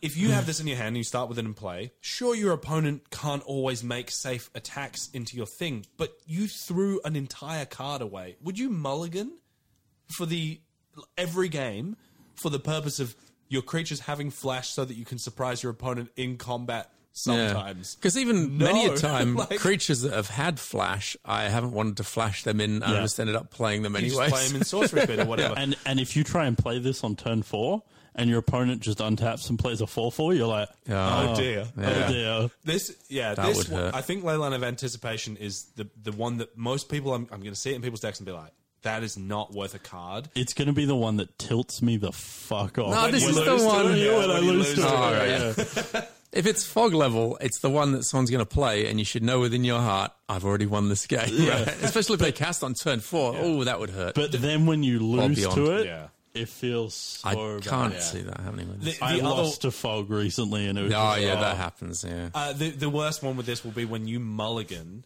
and then they go, cool, I'll start with Leyline of Anticipation in play, and then you're like, I have to play around them ambushing me, but it wasn't worth a card, but I was already down a card, so now it's like, oh, you just got it for free. Yeah. I hate you so much.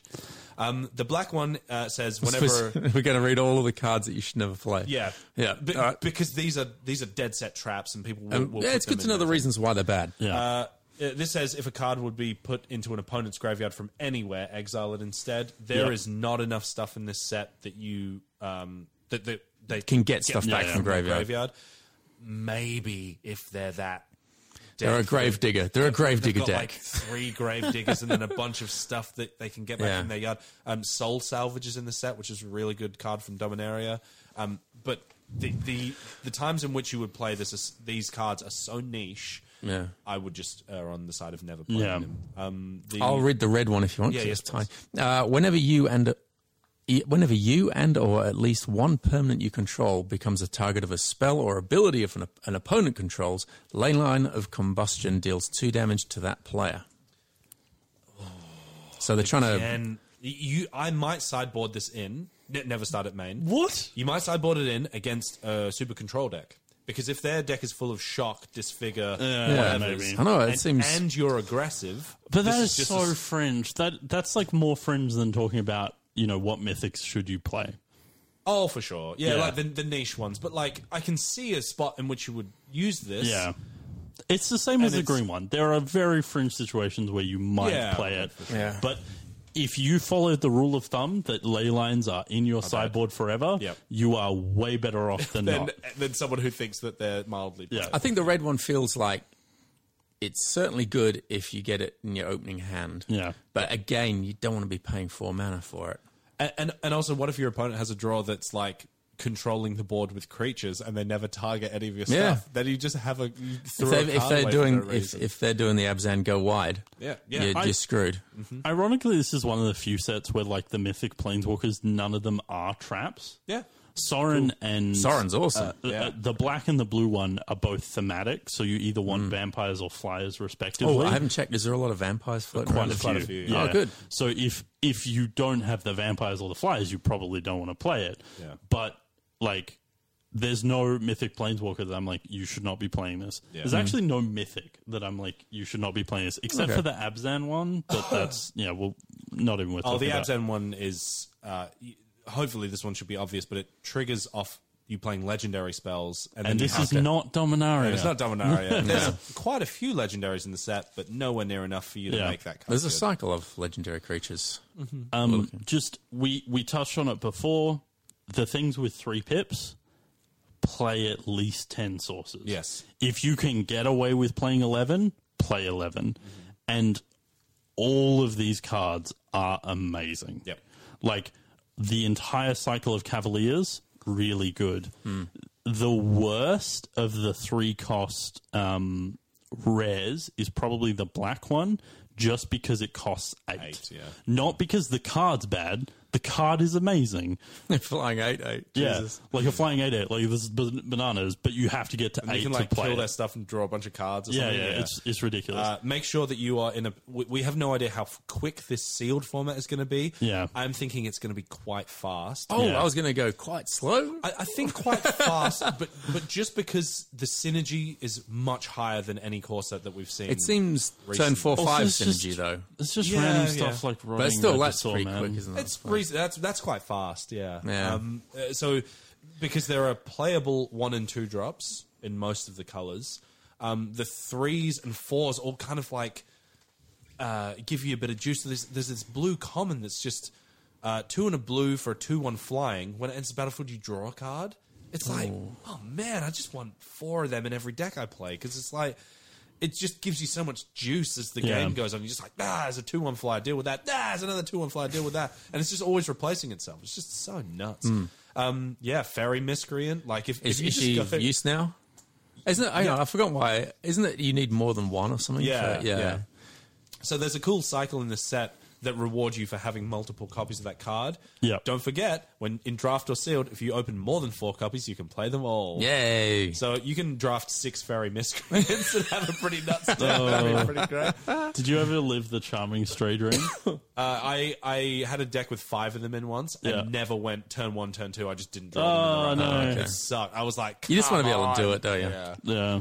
All right. So in Oh, wait, one last thing. Colossus Hammer. Sick Is picture. do you play it or not? Unplayable. Oh, really? It costs 8 mana to equip it. Yeah, but it gives it plus 10/10. It makes it lose flying. But it you gives it can't 10/10. carry that huge hammer through the sky. The fairy miscreant cannot possibly. He's going to walk along the ground holding the It's Colossus. I love it. It's such a flavor win. Great flavor win. What's the flavor text? There's only one way to be sure it's really dead. the only flavor text which is better is Sky Knight Vanguard, which is jump now. Jump now! There goes the 1/1 white soldier token jumping off the back. In Magic Arena, as of tonight, as when we're recording, I hear, there is a new play area.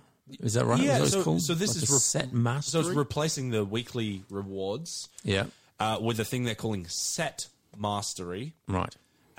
And set mastery will come out when the new set comes out. So Core 2020 is dropping on Arena overnight, and this is like a experience or progression track that as you win and play games and do different stuff and do quests and that sort of thing, you will be able to unlock new stuff from this progression track. Cosmetics, packs, gems, gold, that sort of stuff. And then, for the first time, they're adding a second tier, which is called the Mastery Pass.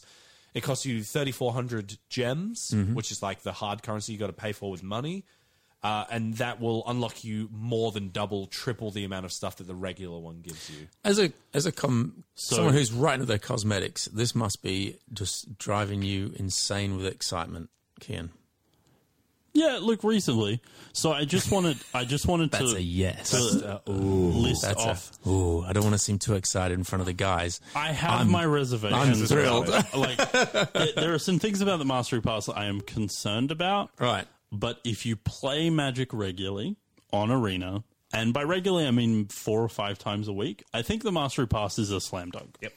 And so it costs 3,400 gems, which is about $30. Yeah, it's like 2 draft entries if you're thinking about it in just gems you have sitting around in your account as well. Competitive Wait, draft no, entries. it's way less than $30 because isn't $110 220,000 gems? Yeah, US though. So for us, It's like 150. Yeah, It's like 150, 160. Yeah, so it's like $25, $20 somewhere in there. $20-ish dollars. Yeah, which is actually very reasonable. And for $20, you get a cat that maybe you care about. I haven't seen this cat yet. It's pretty cool. A card sleeve, which looks dope. You get 20 booster packs, 5 Guilds of Ravnica, 5 RNA, 5 War of the Spark, 5 M20, 2,000 gems, so a bit more than 50% of the gems back. In addition to packs and all this other stuff you've said. Yeah. 5,000 gold, which is A draft entry. 5 packs, 20 card styles of their choosing, 25 set mastery orbs, which allow you to redeem card styles of your choice, 10 mythic rare individual card rewards, which are duplicate protected.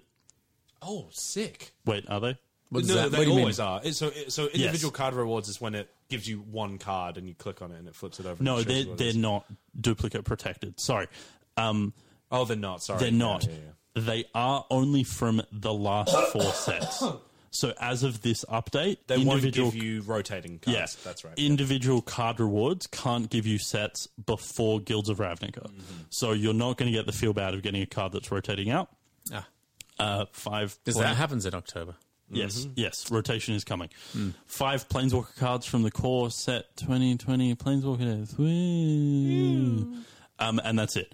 But it is worth noting that for 3,400 gems, that is extremely good value. Yeah. But you do have to get to level 100 for that to be the case. So for you to have gotten all of those rewards to get more than half, let's say you get all of your 3,400 gems worth back, provided you don't care about the cat and the cosmetic stuff, you have to play quite a lot. You have to do your daily experience all the way up most of the days of the season, which is for the next 2.5 months. Yep.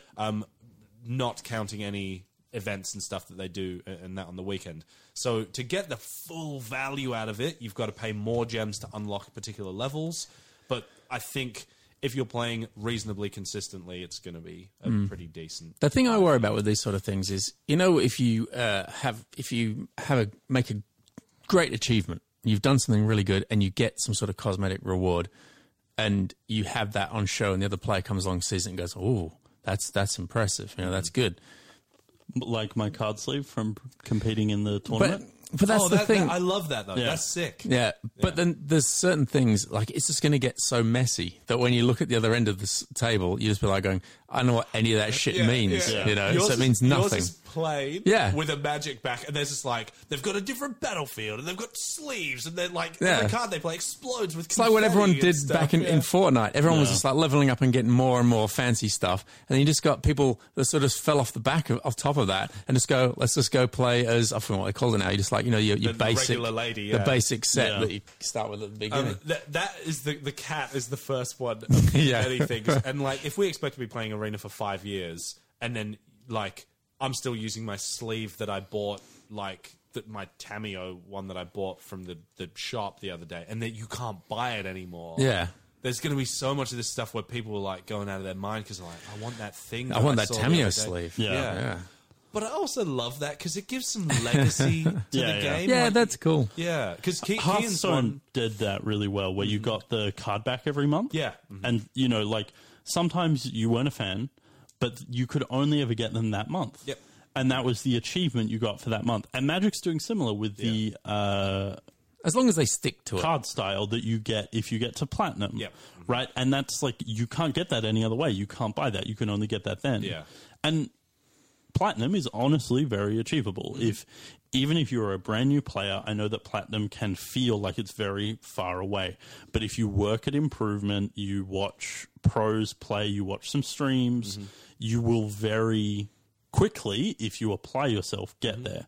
Platinum is the one above gold? Yeah. Yes. Oh, I've been to Platinum. Yeah, exactly. Like, it is very achievable. There you go. Let's say it. One time. If David can do it, anyone's doing it. My friend Elisa, who has been playing Magic Arena like a lot. She's played much more Magic Arena than she's played Paper Magic. Has made Platinum with a deck that she made completely herself. Yeah. She doesn't Cool. Net deck. She adapts her deck Respect. built around her collection. Doesn't pay. So she's done it free to play, and she's like Platinum 2 or something like that. Yeah. So Well, she's hitting these heights every month consistently with a thing that she did herself. So getting to Platinum, so in terms of getting to Platinum in best of 3 requires you to win 12 more games than you lose in a season. That's it. Because so from bronze and silver, you don't lose anything if you lose. So Oh, you don't. You lose dings, right? Like Yeah. little. sorry, bits. bronze you don't. Bronze you don't. Silver you do. Silver you bronze is silver half. you gain more than you lose. Yep. In gold and above, you lose the same as you gain. Yeah. So to get from These gold, are the little bars at the bottom of the screen. You go one the up, you go levels, one yeah. down. You go 2 up, you go, that's silver, go 2 up. or to one go down, from down. gold to platinum only requires you to win 12 more games than you lose. Like, which is really not that hard in the scheme of things. Now, if you Wasn't when I had my red aggro 68% deck. well, you were playing best of 1, which requires you to win 24 Yeah, more so games it's hard. than you It's lose. twice as hard. I can't handle the pressure of going best of 3. Though. You kind of did it without realizing as well. You're Yeah. just like, no, I'm just playing mono red. Let's keep I'm in playing. platinum. Oh, that's cool. I was like, I gotta really try playing non mono red. Oh, It's just one of those things where, like, and this is how the entire Magic ranking system works, where you apply time and you get results. And some people don't like that because it means that in theory, someone who has a negative win rate can get to whatever rank. Yeah. But if you It's are like the skillful, monkeys with typewriters in the room will eventually write the Shakespeare thing. but right? if you are skillful, you will get there quicker. Much quicker. You know, like last time I went through ranked pretty seriously, I got from gold to platinum in 20 games. So I went, I won 12 more games than I lost in 20 games. Wait, how? Matches, right? Yeah, because it gives you 2 20 hits matches per match win. Yeah. Sorry, gotcha. And then platinum, I only lost 3 games, so 15 matches to get to diamond. Diamond then took me a lot longer. But if you are skillful and you have a deck that you enjoy and you're good at, you can get through these ranks pretty quickly. Yeah, for sure. And then you can qualify for real life rewards and go to the gosh darn Mythic Championship. Yeah. Which Mythic Championship 3, which is the first MTG Arena only one, was won by a guy who ground up through MTG Arena. Yeah. So he made top 1,000 in a month. He was a complete unknown before then. He went to Mythic Championship 3 and won the whole event using a deck that everyone said was dead. And he beat some of the best players in the world on the way there. I think we talked about that on the Seven Land Extra, but we just did. Yeah. So we're targeting new players. So you're talking about we've got playing, a bit deep on the playing arena. skillful. And I just want to finish on one thing. I'm sorry, David. This is a mantra which I shared with a friend of mine, and she found it really helpful. Becoming better at something is both surprisingly easy and surprisingly difficult. And I'm going to explain that in like 50 words or less. Go on. Here we go. So for you to get better at something, you just have to think about it. Humans, we're very intelligent. We are good at learning. It's literally what we evolved to do. Mm-hmm. So if you think actively about what you're doing, you will improve. And you can speed that up by watching videos, listening to podcasts, doing all that kind of stuff. But in all these hobbies that we do, a lot of the times we come to this hobby because we just want to unwind. We've just got home from work. We don't want to think. We just want to play. Mm-hmm. Red aggro. But if you want to get cathartic. better, if you want to get better at this thing, you have to apply yourself and you have to think, which is actually really easy. Those are 2 things I really don't want to get involved in. But it's a lot of work. Yeah, exactly. Which is why I say that getting better at something is both surprisingly easy, but surprisingly difficult. Yeah. The mechanism for it is relatively easy. Yeah. But the mechanism is work hard. So therefore it is hard. But I see lots of people who play this game and other games I play, and they feel like something is unachievable. And I am telling anyone who's listening to this podcast, you can be within the top 5% of players if you apply yourself. Mm-hmm. It's very much within your reach. I'm not saying that you can be the best player on the Pro Tour. Not everyone has the aptitude to do that. But I am saying that Mythic is very achievable. Top 1,000 Mythic qualifying for that tournament, super achievable. Oh, yeah. It's going to take some work, going to take some time, but super achievable. Yep. If you have any questions about, resources that are good for that kind of stuff, always reach out to myself or Aaron or this podcast. There are lots of Magic podcasts out there, lots of articles, lots of places, lots of good people to watch. But I think a lot of them will not be as immediately grabbable as us. Yeah. Because if you do have any questions about that, we love talking that thing. Yeah. I literally do it for a living, and David does as well. It's super, super interesting to us to help people level up, because leveling up your game helps level up us as well. Like the more Teaching is the best learning tool. Yep, it is. Mm-hmm. Yeah. All right. Good. Jolly good chat. All right. Well, let's blob, and I'll be right back with some cool news on the other side of this. Needs and twoos. All right, needs and twoos. Bit light on with needs and twoos, but but the needs and twoos are generated from a few sources. One of which is YouTube comments. Oh yeah, which is true. A burgeoning community of Seven Land Hand. That's coming along. I've got a feeling fans because they chose to subscribe. They did. Yeah, they did.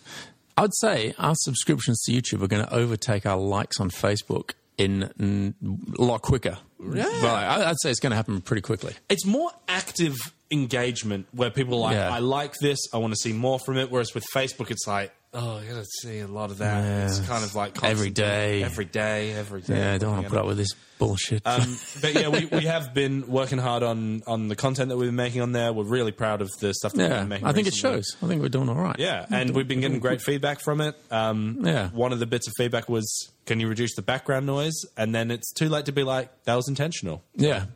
And we did that to make it sound like we were at a busy store. Yeah. But anyway, that was in Players You Meet at Every Magic Event Draft Edition. That's out now on YouTube. Join the community. Give us some feedback. Tell us what part of a whole series now. We've got 3 of those all of a sudden. We've got lots of new tutorials. If you're a new player and you're listening to this, we've got a whole. And the tutorials will keep on coming. I think we've got how to build a magic deck. So if you're just getting a magic, we'll tell you how to make your first standard constructed. Deck soon. If you like, subscribe, comment, share on YouTube, that sort of thing.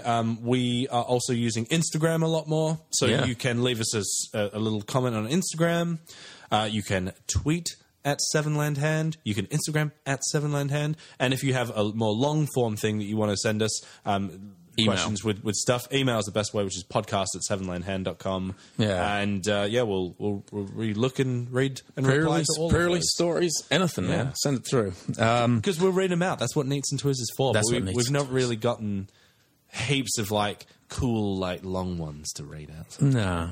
Tell us a story. Yeah. Would you like to tell a story? Anyway, enjoy the weekend. It's pre-release preparation. Well, no, we've done the preparation. It's pre-release coming up. And it's the core set. Nice. Maybe I'll be over by my cold by then. Nice. I won't be sneezing on all the patrons at the store. And we'll do a bit of Two-Headed Giant on Sunday night. Play some Two-Headed Giant. We didn't do a review of the set for Two-Headed Giant. We're just going to let it wash over us fresh on Sunday. Yeah. We haven't looked at every card that says each opponent. That's the one you got to see for, isn't it? When someone's got that crappy vampire opportunist from War of the Spark, it's like each opponent loses 2 life. In draft, garbage. Two-Headed Giant, good. Win condition, it's terrible. And I don't know. I'll ask the stream if anybody wants to. If we want to do a whole bunch of sealed events on Friday. Oh, it's Friday. Oh, that's right. Pre-release events starting at 3:30. Starts on Friday, yeah. Because I was thinking maybe if I go play the 3 p.m. one at Cannington or something. Isn't Cannington doing 7 pre-releases? 8 pre-releases. We're doing the 6 normal ones, and we're doing one for Friday Night Magic, and then they said you can do it from 3 p.m., so I was like, may as well try do a 3 p.m. How's numbers looking at the 3 p.m.? There are a couple of people signed up. I think it's going to be like I'm free at 3 p.m. I'll turn up on the day. Or they just come and do Friday Night Magic. If we get 10 people for it, it's legit the earliest time we're allowed to do the thing, which used to be the midnight one, so it's got some... Boring shop talk's happening right now. Yeah. No, wait. As a Magic player...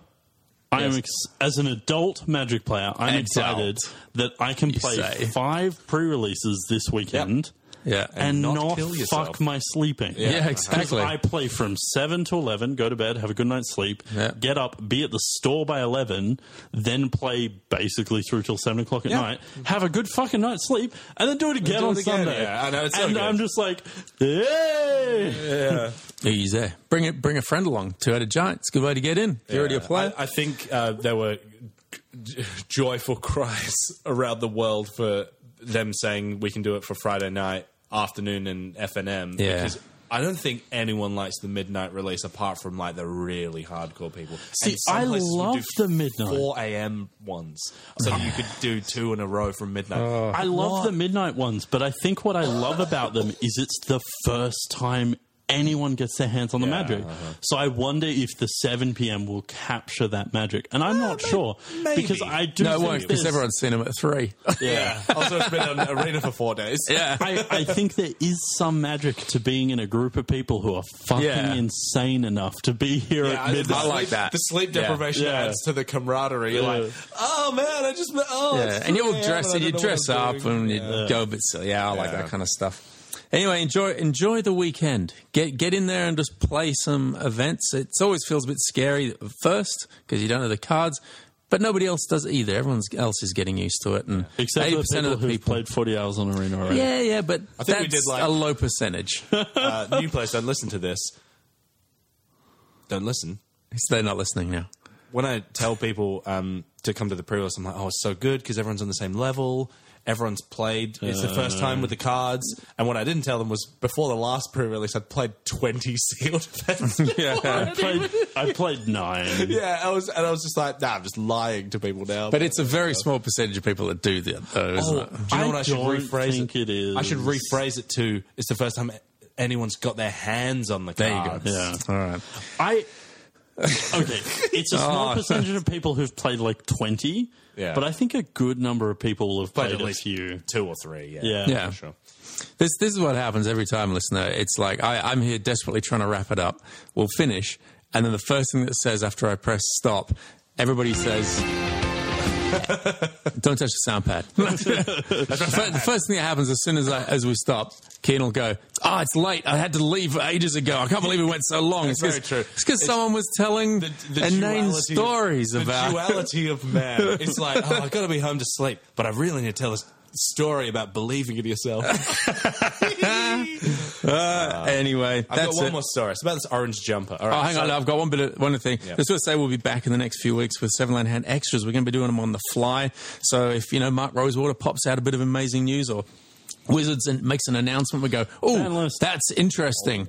Bang! Straight away. We'll have a... If someone literally explodes, will that be MTG news? Yeah, that'll be literally...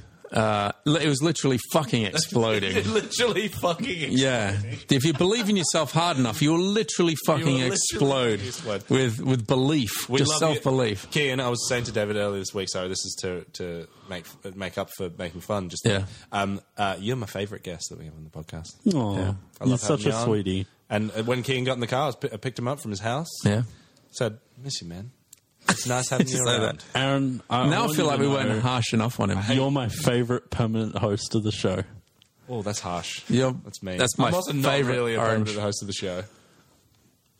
Aren't you? Well, I have not been a permanent host of the show. For a while, I wasn't doing the board games one. So, yeah. Not true. We're sliding back into boring content now. So let's hear the story. Speaking of boring content, so I was at a gig and I went to the merch desk and I saw this cool orange jumper there that says "Be Friends" on it. I was like, that's mine for sure. What artist is that for? And they said, oh, it's the artist that's coming on next. I was like, how likely is it that they're really bad? I'll just buy the jumper anyway. They got on. It's the worst live act I've ever seen. It was a woman and a man, and he was just playing a bass guitar, and she was just jumping around and singing over her own backing tracks. But thankfully really forgettable. Poorly. And I went to the merch desk, and she was like, you can get a refund if you want. I was like, just don't tell anyone. Just don't tell anyone. It doesn't say the artist name on it anywhere, so... Nice. How dare you? Sell me that T-shirt. Good night, everyone. Good night. No. Hi, this is David. I'm sitting in my living room. I've just edited the podcast, and we referenced some chat that happened before the show, in the show, and instead of me just cutting it off and throwing it in the bin, as I usually do, I thought I would leave it here for prosperity, and for all of you loyal listeners that have listened this far, this is the kind of nonsense that happens off the air. We are recording. Brought to you by... Recording. By Aaron's prison name. prison's names are us. Peanut butter. I'm going to knock that over later on, so I'll just put that down there. Do you want to crack it? Oh! Didn't mean to press that one. That was one of the... When it was us three, and you guys kept interrupting my train anecdote. Come on, guys, I want to tell you about my train. I like trains. We even did it in the outro. The outro was playing. That was the one I started listening to the other day, and I was really enjoying it. It was really good. I think it was the War of the Spark, PPPP. Yeah. Oh, it must... Which is not that many pods ago. No. Which is another thing we're going to moan about. Do you want some Kraken? I'm alcohol-free for a while. You can grab a Kraken. Grab a Kraken. No, I'm all right. We'll save it for another time when I'm less sick and I'll be able to taste it. Oh, yeah. That's also helpful. Are you doing that dry July? No. Like if I really put my mind to it, I'll just go dry for 6 months to a year. But I'm not being that... I ate like half a packet of chocolate hobnobs today and had about 3 cups of tea. So that part of the, just being sensible. Tea is very calorie So you're just light. saying you're embracing your Britishness? I go through a lot of tea. And a lot of hobnobs. Yeah, a lot of chocolate hobnobs. I get through a lot of hobnobs. That's what he used to say about me in prison. Oh, that's a minute 30 into the podcast. All right. Thanks for sticking with us this long, listeners. All right. A bit of silence.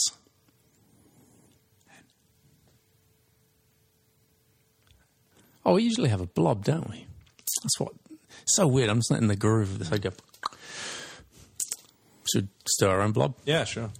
What are we going to do? It's David, this is Aaron, and this is Ken. And That wasn't Ken, that was Aaron. Oh. Seven Land Hand. Hello, it is me, Steve Argyle. No, they wouldn't allowed to do that. All right. In 3, 2, 1, introduce yourself. Yeah. Yeah. Let's do it. Let's go. This is Aaron. Ken! And David, and you're listening to the Chit House. Or Actually, Magic Edition. could be Seven Land Hand. Here we go.